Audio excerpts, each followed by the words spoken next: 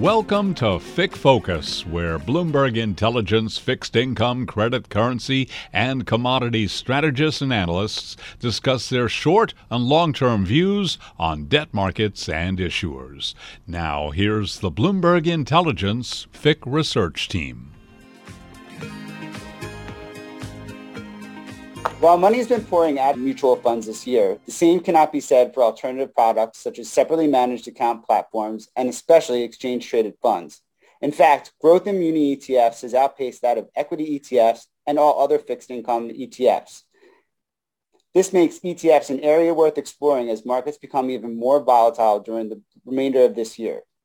During the course of our Masters of the Universe recordings, we've typically looked for external voices to help us explore various aspects of the market. However, sometimes getting an internal look at the market is just as useful. On this month's podcast, myself and my co-host Amanda are pleased to be joined by Bloomberg Intelligence's ETF expert, Eric Balchunas. For those not in the know, Eric is our senior ETF analyst at Bloomberg Intelligence, where he leads the ETF and passive fund research and contributes to Bloomberg Opinion. He's also a frequent speaker at industry events and conferences, as well as co-creator of the Bloomberg podcast Trillions and Bloomberg TV's ETF IQ. Also, Eric's the author of the Institutional ETF Toolbox and most recently The Bogle Effect, as well as a self-described Star Wars expert and diehard Eagles fan, neither of which points will hold against him. Eric, welcome to the podcast. Thank you, Eric. The Eagles are 2-0 this year, so there is no shame in that. No, I was going more for the Star Wars thing when I said that, we won't hold that against you. Have you had Ira on, Ira Jersey? Not yet, no. Okay. I think we're going to have him on after he gets back from his stay on the Galactic Cruiser next. Yeah, he's on another level.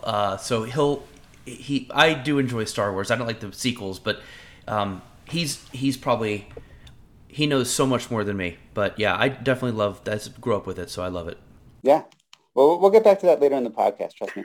So why don't we get started? Look, obviously, there's been a lot of volatility in fixed income markets this year, and a lot of hand-wringing when it comes to people in the muni market because all this money, from these top-line numbers are just sort of flowing out. But, I keep pointing out these silver linings, which really have surrounded like SMAs, some of these passive products, and especially ETFs. And that's why I thought it'd be useful to have you come in and just sort of give us some context and, some sort of like explanation as to why they continue to be bringing in money while everybody else is sort of, raising cash and losing money. Yeah, I mean, the move over to the ETF structure, to me, is somewhat similar to the move from compact disc to the MP3. The MP3 came and was just a better format. It was flexible. You could pick and choose your music. You spend a lot less money on it. Every now and then, an industry just has a disruptive technology, and that's what the ETF is. This year, I was just looking at the flows, and we have about $13 billion into muni ETFs, which is a good amount of money given the Fed is just completely antagonistic towards the bond market. I mean, all these funds are down. They're all down, first of all. Some are down 9-10%, like the two biggest ones are down 10%, and they've taken in $9 billion between them. That's a good sign, because if you can take in flows when it's really dark out and it's a rough time, that sets you up nicely for the future. On the flip, the mutual fund side, there's hardly any passive muni mutual funds, but almost all of them are active. They've seen $93 billion in outflows. So it's not like all the money that's left the muni mutual funds has gone into the ETFs. And we don't even know if that money, that $13 billion, left a mutual fund to go to an ETF. But here's what we do know. Generally speaking, over time, people withdraw from mutual funds. They're typically older investors. And when new money comes into the market, it will usually choose the ETF. So it's not a total thing we can track perfectly, but generally speaking, this is consistent with other asset classes. And again, it's because ETFs are, you got the intraday liquidity. They're very low cost. The two biggest ones charge 7 and 5 basis points. And I think, the biggest thing for bond ETFs in particular is I think they really spoke to the fact that everybody wants to trade bonds like stocks. And there was no real electronic exchange for bonds. So ETFs kind of fill that void. And now you can trade a muni bond basket as if you're trading shares of Microsoft. I mean, that has pluses and minuses, right? Because like you bring up stocks, I can express negative sentiment in stocks by shorting them. right? Obviously, like bonds are a different animal, especially muni bonds where there's really no natural short. So, I mean, are you surprised that it's gained in popularity, especially given the fact that they are very dissimilar to stocks, right? They are very dissimilar in the sort of the ability to take the other side of that trade. Well, again, the idea of being like, if you're there's all different things going on in ETFs. Okay, they're used by different player types. I would say that MUB is probably used the most by institutions.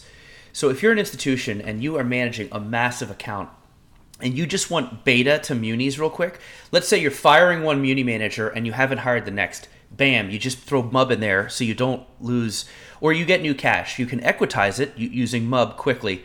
And we see a lot of people do that. Or actually an active muni bond manager who has a mutual fund may use MUB as a liquidity sleeve. So like if you have MUB there, you don't have cash drag. And if somebody gets out of the fund, you can sell your MUB first before disturbing your picks. So we've seen that with bond ETFs, and people like that. They also like the options on them. You can really hedge yourself either by shorting MUB or using options on MUB. So I think MUB is used quite a bit, almost like a derivative for institutions. I think VTEB, which is the Vanguard one, probably a little more from the retail and advisor world because it's 5 basis points.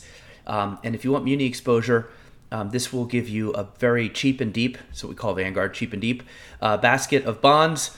And for many advisors, they've somewhat soured on active. I will say the bond side has a little more love from advisors. I think bond managers have sidestepped the passive thing a little better than the stock pickers.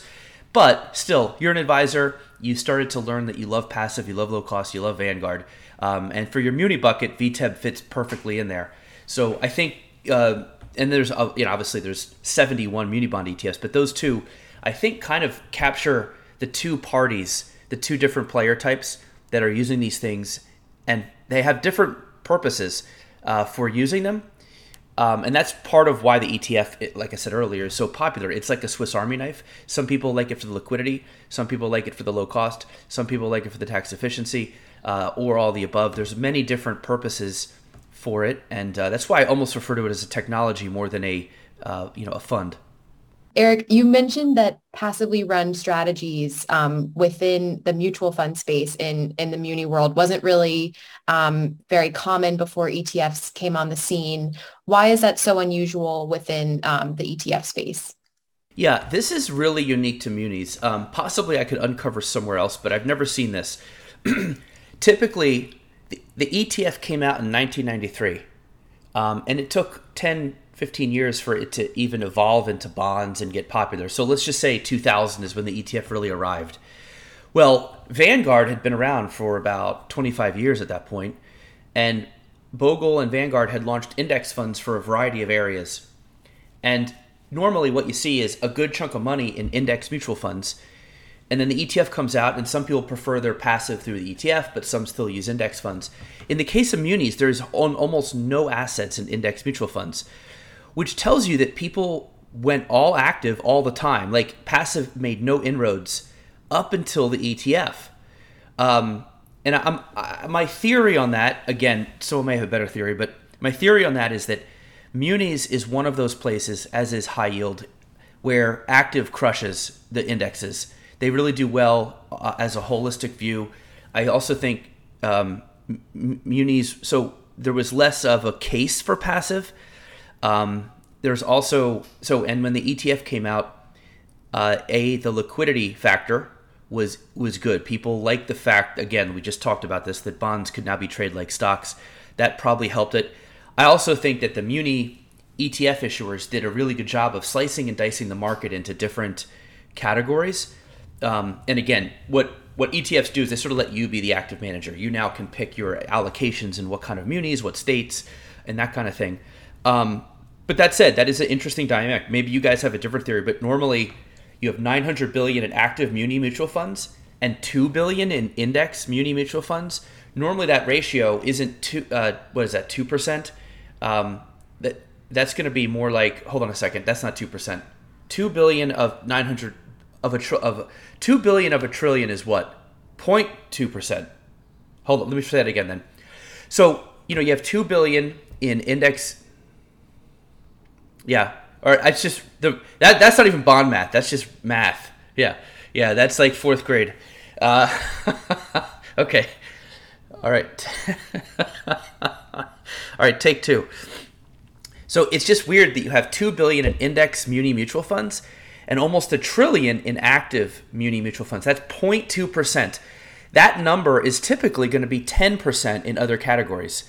So it's almost as if the passive thing just never hit back in the day like it did elsewhere. It only hit when the ETF arrived. And so that's interesting. I was kind of surprised to learn that when I was prepping for this. But it's, again, probably because of the idea that muni managers tend to do way better. Like the rap on the active manager being not great is way hard, more sticky on the equity side. I think bond managers for a lot of people provide a value because bonds are harder. There's more to know. You've time. The element of time makes it like playing chess instead of checkers.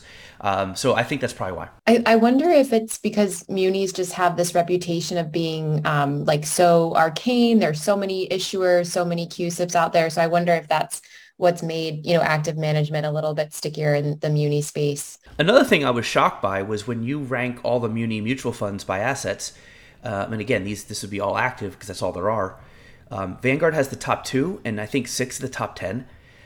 That is crazy because, again, people think of Vanguard as a passive shop, but they really have done well there in the active. And this might be also part of the reason the passive hasn't caught on. Their active's pretty cheap. I mean, looks like it's between like 9 and 20 bips, or it's 0.09% and 0.20%.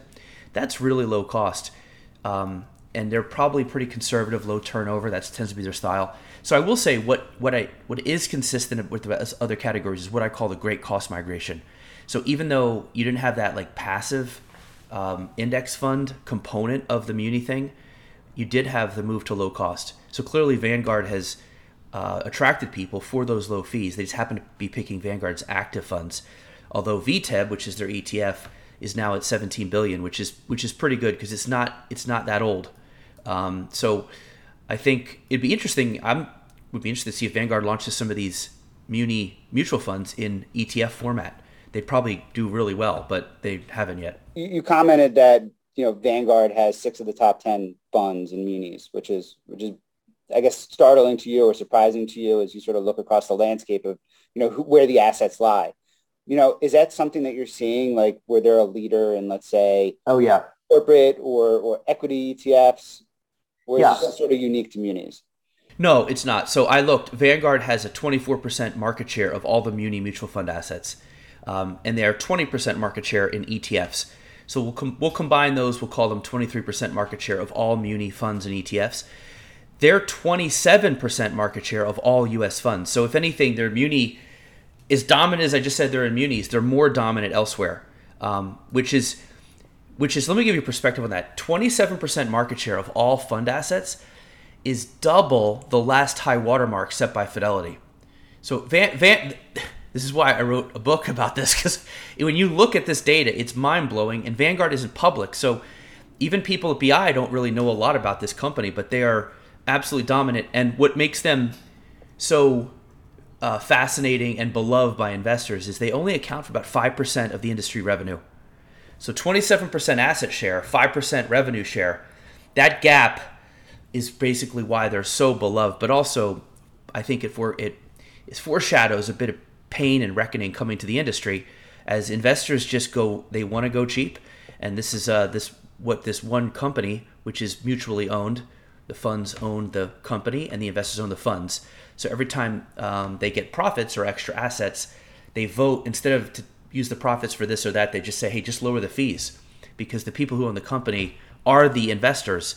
And that has been their gun in a knife fight for 40 years. So I don't really see anything stopping this. And it is interesting that they can come out with one ETF and already they're second in the category with a 20% share. But I would expect over time they're going to get to 30, 40% at least of all fund assets. My guess is the government regulates them. I just don't think they can be stopped at all by competitors. I think it's going to take the government to stop them. That's how much mojo and inertia they have and trust. They've built up a lot of goodwill. So it's just at some point you can't own all the bonds. Well, it's especially true in munis, and that was something I was like thinking about as we were prepping for the podcast, right? We talk a lot about supply-demand dynamics in our space, and I think one of the challenge for just any muni product is the ability to source bonds.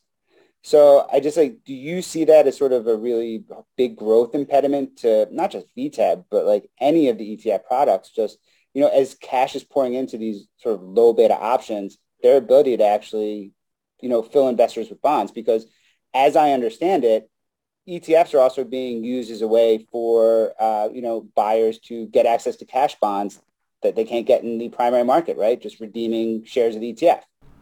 Yeah, no, the ETF has become a bit of the new bond dealer, no doubt. And people will take the bonds to the ETF issuer and get the ETF back and just sell it. Or vice versa. Maybe they want to buy the ETF up because it's cheap to buy in the open market, get a bunch of bonds, and then, sort of pick out the ones they want. This is definitely a true thing. To your point about sourcing the bonds, getting the bonds, and the bond market being opaque, as Amanda mentioned earlier, this is where I think bond managers and mutual funds are going to survive longer than stock pickers and mutual funds. I think it's just, with illiquid markets, a mutual fund can make more sense than an ETF. And if you look at the numbers, ETFs, because they have to own the more liquid stuff, they tend to be easier to beat because somebody can go beyond those liquid issues into the more, illiquid stuff. I will say this idea that like ETFs are like Hotel California, like you can go into a bond ETF, but you can never leave because once there's a sell-off, it's going to freeze. It's really the opposite. And Eric and I lived through 2020 on IB all day talking about HYD, which traded it was the canary in the bond discount coal mine. It traded at like a 23% discount to NAV. But you know what? It's still got 2.5 billion. People roll with it. A lot of the people trading this stuff are not my grandmother. They're people who understand that the bond is actually a price discovery vehicle because if you had a bond mutual fund, you're not going to unload those bonds at the NAV of the mutual fund. That's a lie. The ETF is much more closer to what that basket's truly worth. And so I think people have learned to understand this. And yes, if there's illiquid bonds in the ETF or that are not liquid because there's a sell-off, the ETF will trade on. And I think the market now kind of appreciates that, understands it. But I would say if you're a long-term bond investor and you don't need to trade, I would not trade in a sell-off, or I would consider going into a mutual fund and somebody who could sell maybe the liquid bonds first and not have to deal with a price cut on the illiquid ones, because a mutual fund, when they see outflows, unless the whole fund is a run on the fund and they have to dump everything, they can choose what they sell first. And so there's a little bit of an advantage there with the mutual fund, you could argue. But I just looked at some funds, like, not all of them outperform. So I think you'd have to weigh, like, is my fund one that can outperform? Do I believe this? If so, and again, if I'm not looking to sell, it might make sense. But there's pros and cons to both structures in the bond space. I think in the equity space, there's just been a clear cut, indexing and ETFs work much better. Bonds is a much more complicated conversation because of what you just said. I think that's spot on. And Amanda, I remember when we had John Miller from Nuveen on.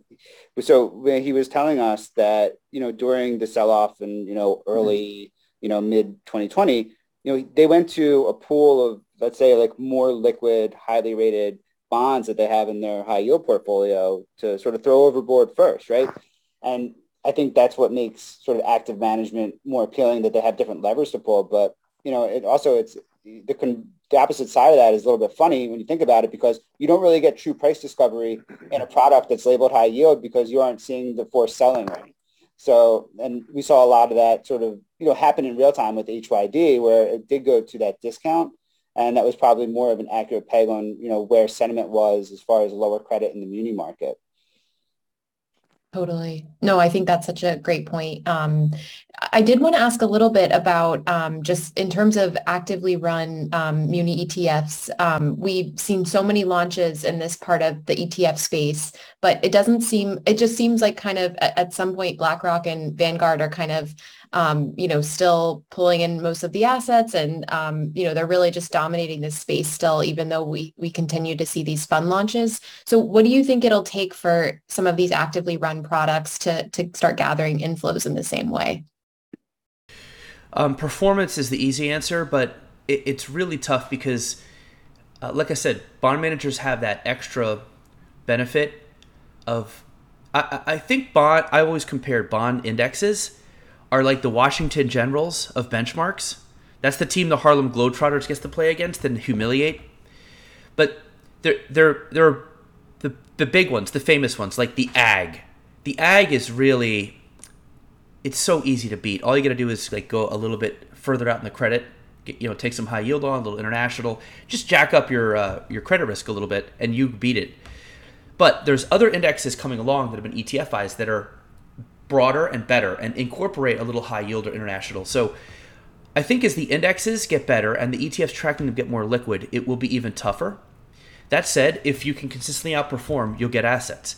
And I think the bond world has that extra benefit of having a reputation, whether it's earned or not, of being better than the benchmark. But I would argue, and you talk to people, they would admit the benchmark is weaker and easier to beat because it's usually weighted by the debt.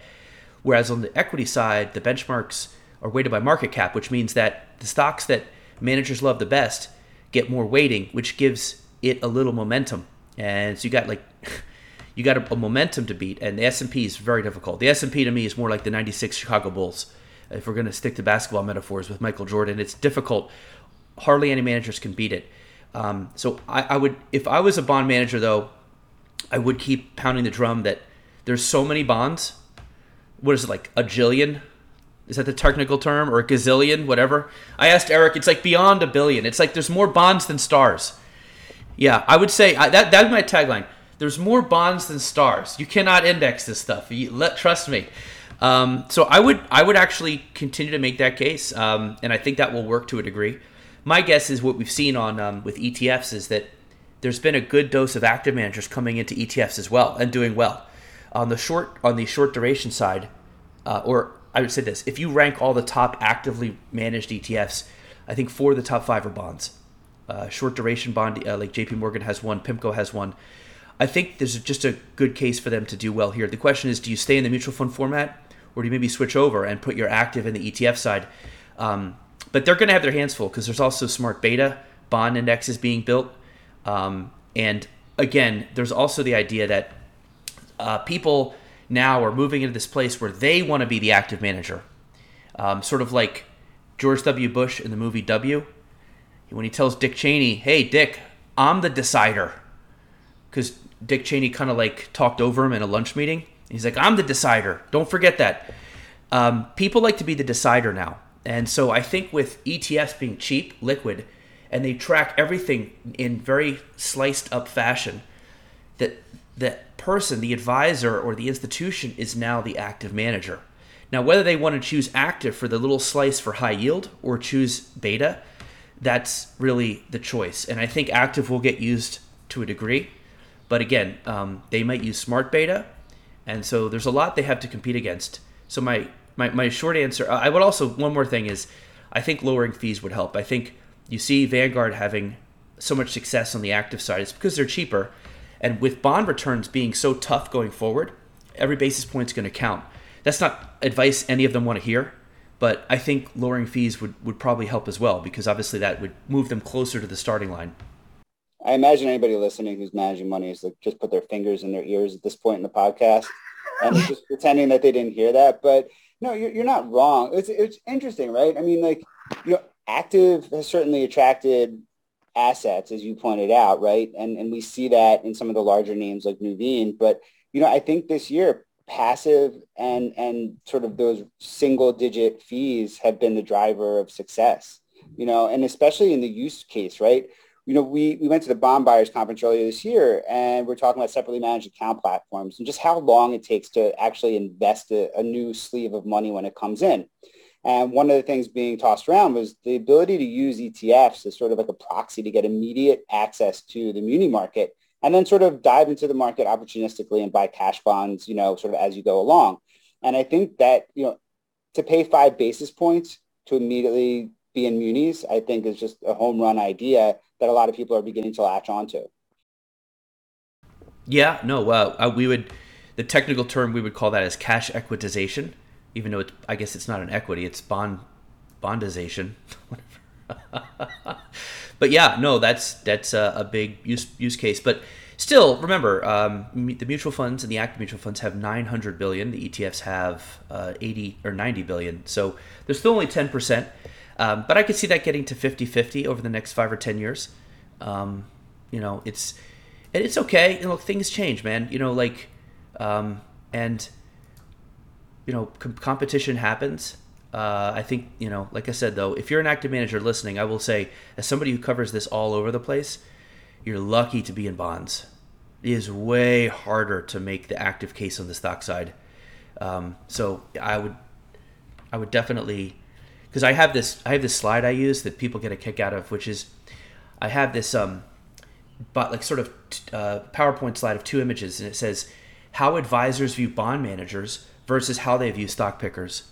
The bond manager picture is Stephen Hawking. The stock picker picture is Bud Fox from Wall Street with a little smirk on his face. And it's true. Advisors in particular really have this view of bond managers as being like physicists or something. Like they're operating in another dimension. They don't sleep. They eat cereal for dinner. This is just the image they have. And for stock pickers, they've got like sales guys. Like they are, this guy doesn't know anything. He's, I know. Yeah. It's like from the, So for better or worse, that is the way it is seen. And I think the advisors just hear words like convexity and duration, and it just sounds like open heart surgery to them. It's like, whoa, I don't even know what's going on. Whereas stocks, it's like price, yield. I mean, they dividends. They can understand these things easier. They know that there's like 50 analysts covering Amazon. What edge can anybody have?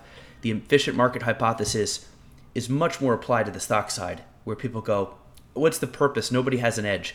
I don't know if the EMH gets applied that way to the bond side. And again, I think it's very fortunate if you're an active manager on that side right now.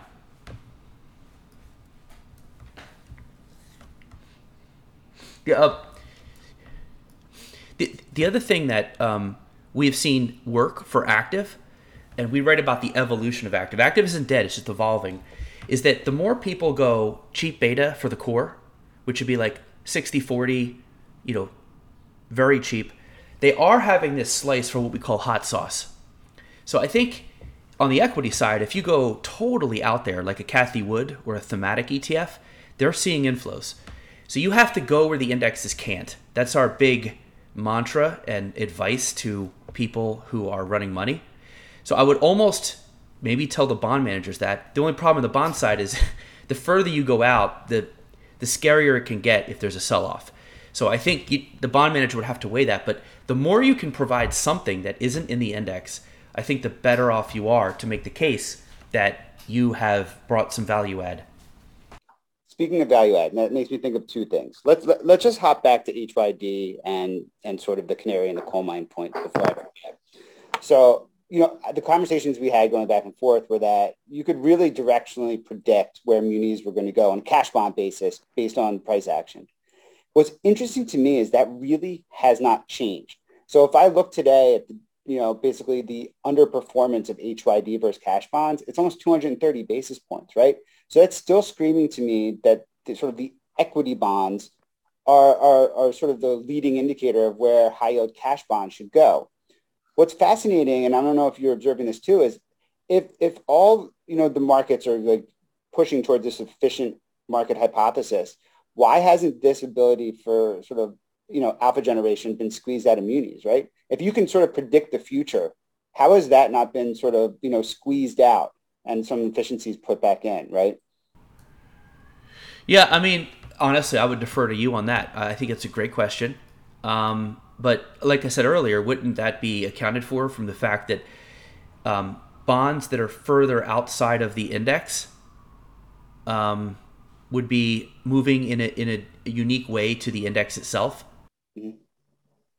I don't know. See, I don't know, right? Because if you look at high yield, you're still getting cash into HYD, but spreads really haven't blown out on the cash bonds, right? Even though you're underperforming by 230 basis points, right? It should be screaming that spread should be much wider, but there seems to be a huge disconnect, and you're just not seeing that same disconnect on the investment grade side. Yeah. Again, I'm a little out of my depths here with the spreads and the different bonds. Like, I know what they are. I look at them sometimes, but I don't study it every day. But what's your theory? My theory is that high yield muni ETFs are just a tricky product to manage efficiently, right? Because you're managing to a benchmark that in a market that trades by appointment, right? So you already have this sort of a liquid asset class, and then you're really like throwing like propane on it and saying, we're going to try and create a vehicle that's going to have daily liquidity, and then you have sort of issues like this. But it's interesting from a management standpoint that if I know that the ETF is underperforming by 200 basis points, I don't know if that's like a base case for me to hop into high yield munis until that gap narrows, right? Yeah, and I just looked at the Nuveen fund that your past guest was on. He blows away HYD. I mean, if you see these returns, you'd have to go with him, I think. But again, I think we'll go back to the George W. Bush decider. I think HYD is popular because of that idea of I don't really need active. I'm the active manager. I just want HYD beta or beta at a high yield, and I'll just buy this. Because it is kind of amazing to me that HYD traded at I just looked, I think 29% discount was the record during 2020. And yet it's taken in a good amount of money since then. Like, this is a really fascinating thing and tells me that you can put illiquid stuff in ETFs to a degree. There's always been this case that this is, even Howard Marks, the brilliant Howard Marks, said there will be problems. These funds you can't put something illiquid in something liquid. But I think you can, to a degree. I think, I sometimes joke you could put Mickey Mantle rookie cards in an ETF and it would trade fine. It would work. That's how good the ETF is. But there's probably a limit.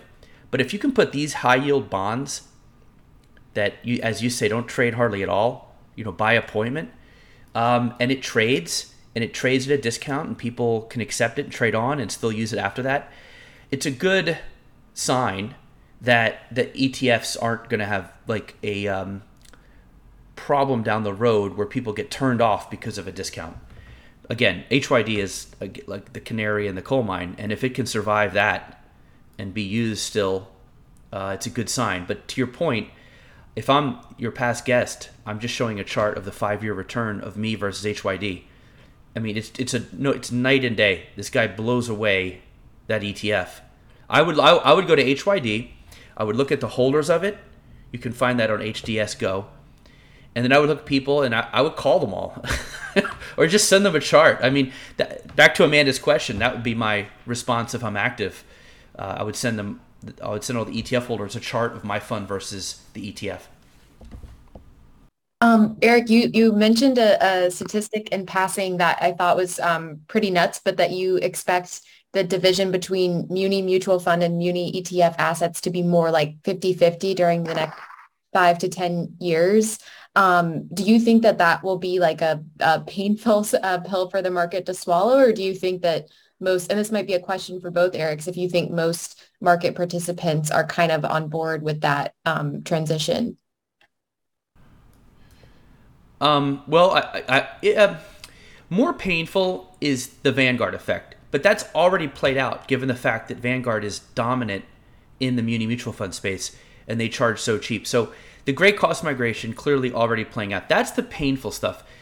Over on the ETF side, some active muni ETFs, you can charge a lot more than beta and still have a good life.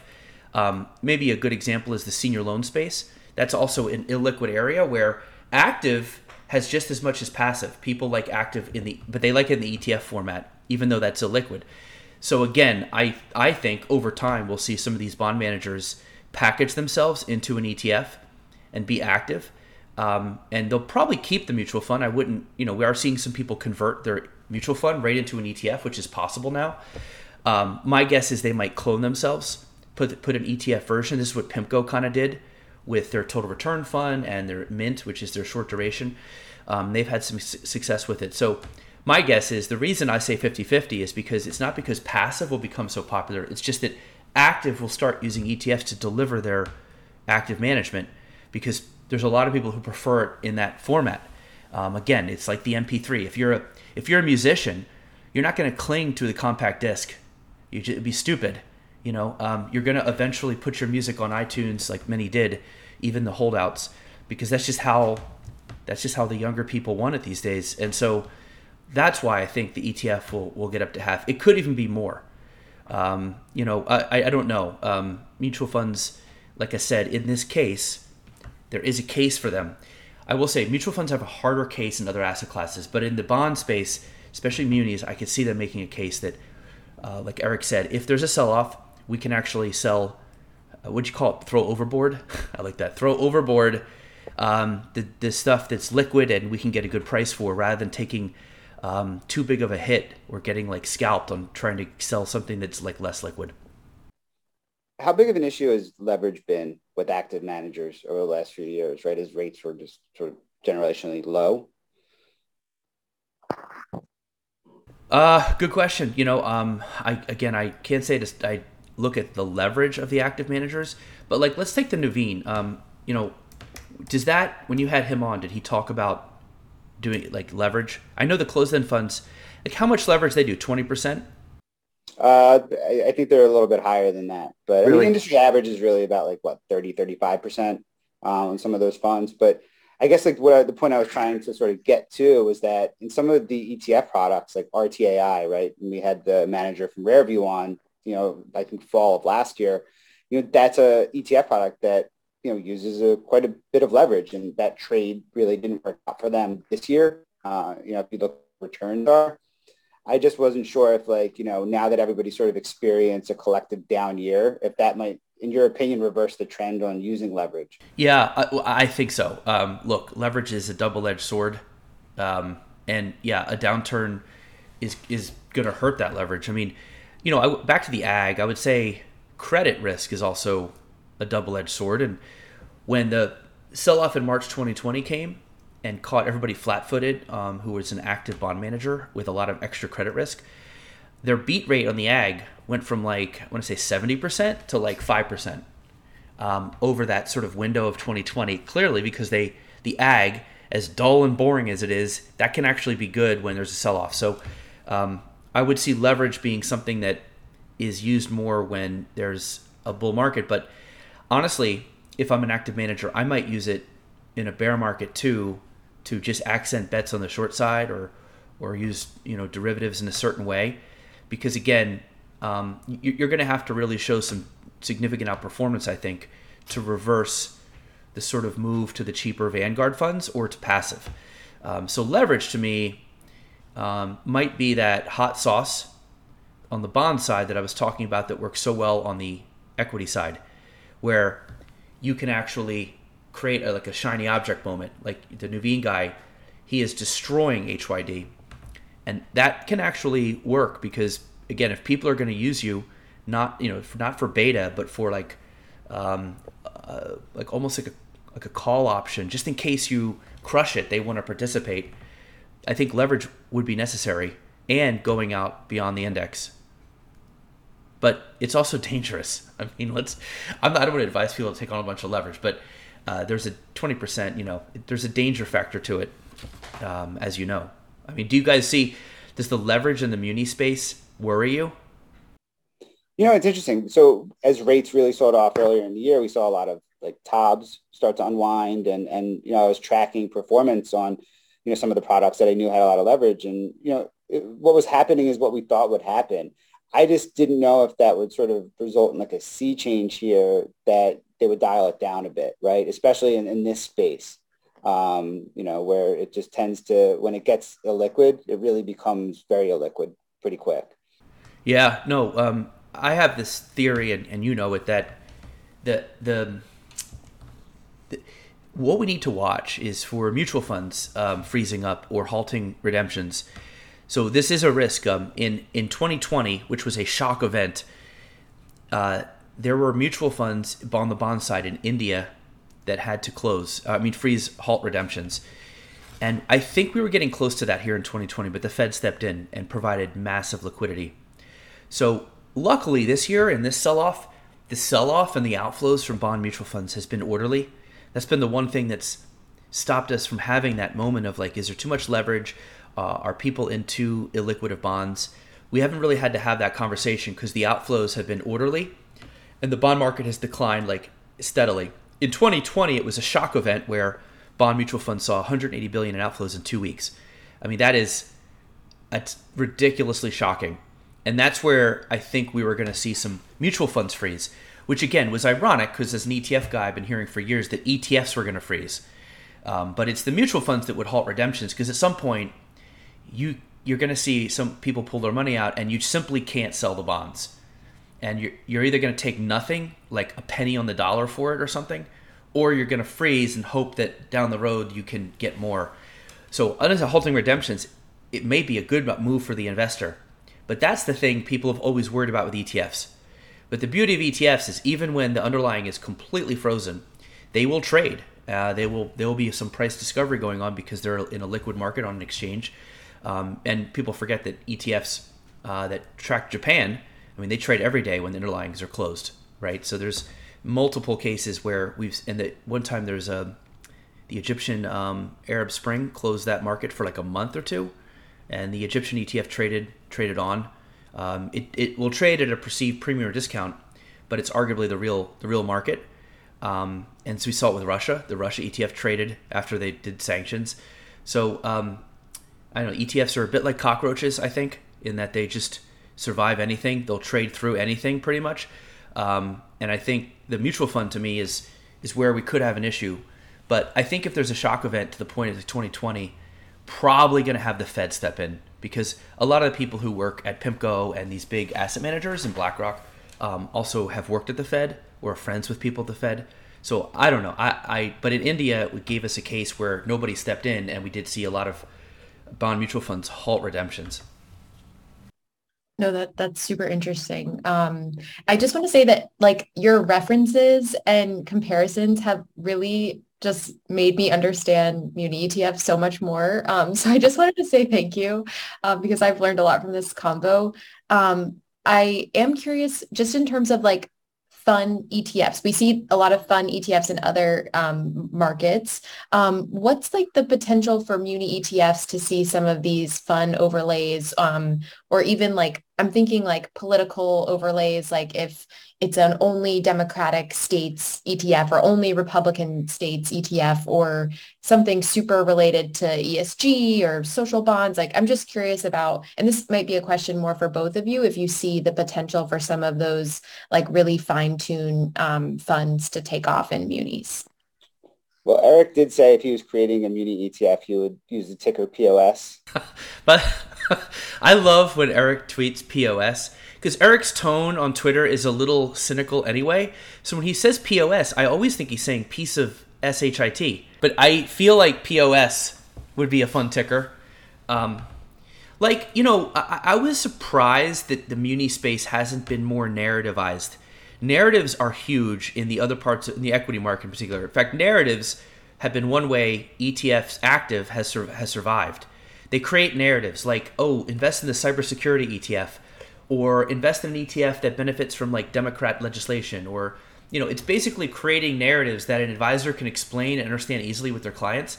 So there hasn't been much of that in the muni space. I believe I saw one for Minnesota, but that's a state or Indiana, I think. So I could see maybe more individual states and I could see narratives. Like, I'm surprised they haven't been packaged on like stuff people know, like airports and hospitals. Just put the literal things in there instead of intermediate term, blah, blah, blah. I would maybe start trying to mess with the packaging and you could do things people know.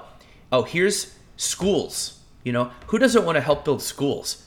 It sounds more appealing than like, high income muni. I don't know. Like I get that they put the need in the name. They should put the thing in the name because munis have the advantage of actually being out there touching real things in the earth and in cities that we can see and we know. So I would really tap into that. I'm surprised they haven't themized munis more than they have. My guess is because they're probably appealing more to a trading and institutional crowd. But I think over time, as the category grows, it's now at 90 billion. I would call that pretty mature. I think you'll see. I think you'll see them experiment with it because themes, by the way, thematic investing. I'm so bullish on this, way more bullish than I'm on ESG. Thematic investing is powerful because it can go anywhere. It's a chameleon. And thematic investing on the equity side has stolen thunder from both the sectors and from quants.